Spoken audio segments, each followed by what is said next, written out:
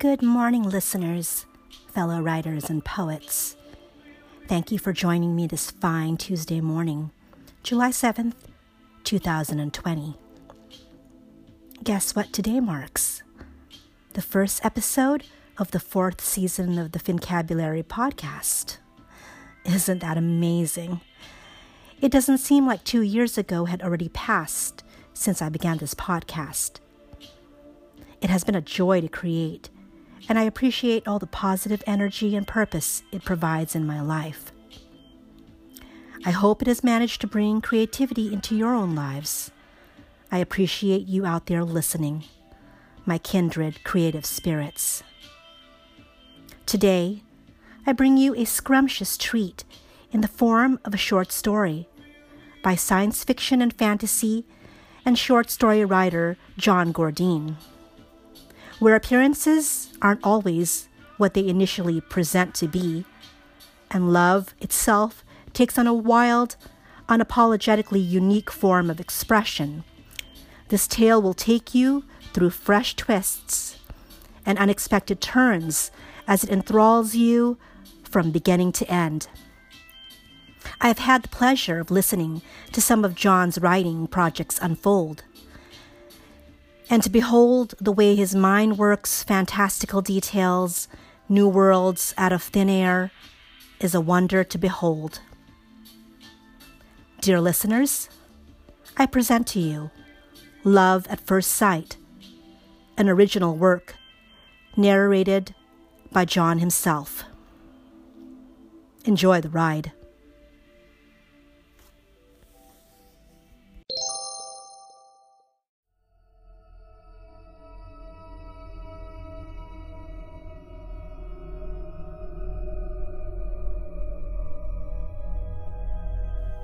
The handcuffs bite into his wrist and ankles. A chain across his chest pins him to a circular pedestal carved with ancient symbols. On his back, spread eagle and naked, he waits. Her name was Candace. She claimed it was love at first sight, and he welcomed the attention. He told her she might be a little on the cray-cray side to say she loved him right from the start. She told him he looked and smelled great. Thank you? He met her at a baby shower for his sister Angela, who was having triplets. Michael intended on dropping off the presents and leaving as quickly as possible. Candace was leaning against the portal when it opened and fell into Michael's arms. During his apology, she stops him, grabs his arm, and ushers him into the backyard, face to face holding both of his hands. So Michael, tell me all about yourself.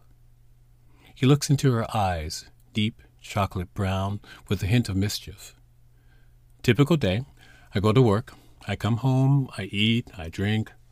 I wait by the communication panel for somebody to call me. You know, the usual. She laughs for a moment, then apologizes. I don't mean to laugh. That's quite sad. Although I don't see how anybody could possibly leave you alone once they met you. Being with you arouses my senses. She gets even closer. He can feel her breath on his lips. Sweet. Intoxicating, inviting. Why not? He drinks her in. And now here he is on his back, no idea how he got here or when. Darkness, trees, shadows all around. A cool night, a full moon. Horror movie fog, thick and scary. From the forest, Candace drifts in, the mist parting in her wake. She is nude, as are the 6 women and 6 men who join her and gather around the sacrificial stone. Their bodies are incredible, naked Victoria's Secret models in the woods, under a full moon, the stuff of fantasies. Hello again, Michael. I must say that I truly enjoyed our kiss. I love your lips. I told my family all about you and how delicious you tasted. The group closes in, licking their lips and cooing in anticipation. She crawls up onto the table and positions herself between his legs. Her hand slides up his calf, across his thigh, and continues the journey towards his happiness. Michael smiles. Candace freezes. Candace, I'm so pleased with your progress. You are the first one to express love. Although it's love of the flesh, it's still true love. That is unique for your species. and my prediction that you would gather your family as well came true. When we placed your kind on this planet, we hoped that you would grow and develop. Now, after 2,000 years, you have exceeded our expectations. You are now ready to receive our blessing. She jumps down and scuttles back, arms outstretched. Everyone moves back. He sits up. The handcuffs fall away. The chain falls away. He scoots forward to the edge and stands, dusts off his hands. When I saw you at the party, I knew you were the one. Then you topped it off by professing love for me. When I knew that our experiment had finally paid off, now meet my family. 12 figures appear, each grabbing the body in front of it. Michael grabs Candace, who transforms. A swirl of 10-foot red tentacles extends from her body. Each of her family members has been captured, all transformed, all undulating. Michael licks the side of Candace's face. Delicious. Well, family, I think we should enjoy them while they're fresh. He opens his mouth, displaying 12 rows of razor-sharp teeth.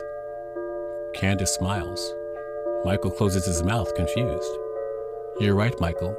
We should enjoy you while you're fresh. Her tail whips out and slides behind him. The razor-sharp tip stabs into his spinal column.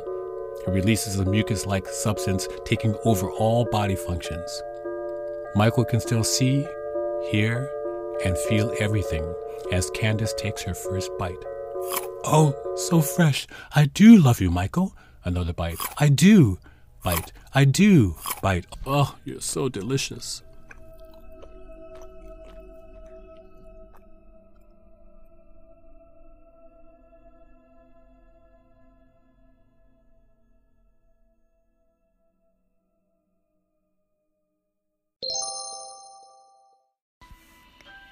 For the month of July, I want to bring you imaginative storytelling from strong, emerging voices in poetry and fiction.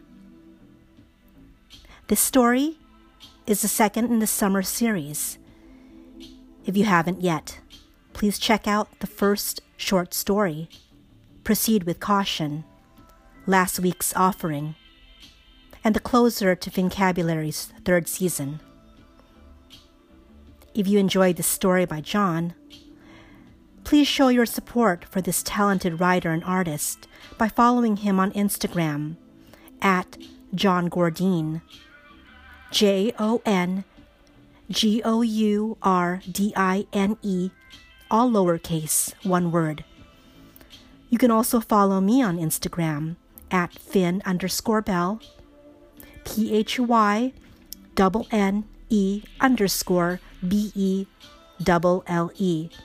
to get more tidbits of my poetry, find inspiration and writing ideas, and of course, to connect. Artists supporting artists is a beautiful thing to behold, especially in these times when we need to be motivated and uplifted. Thank you, dear listeners, for your continued support.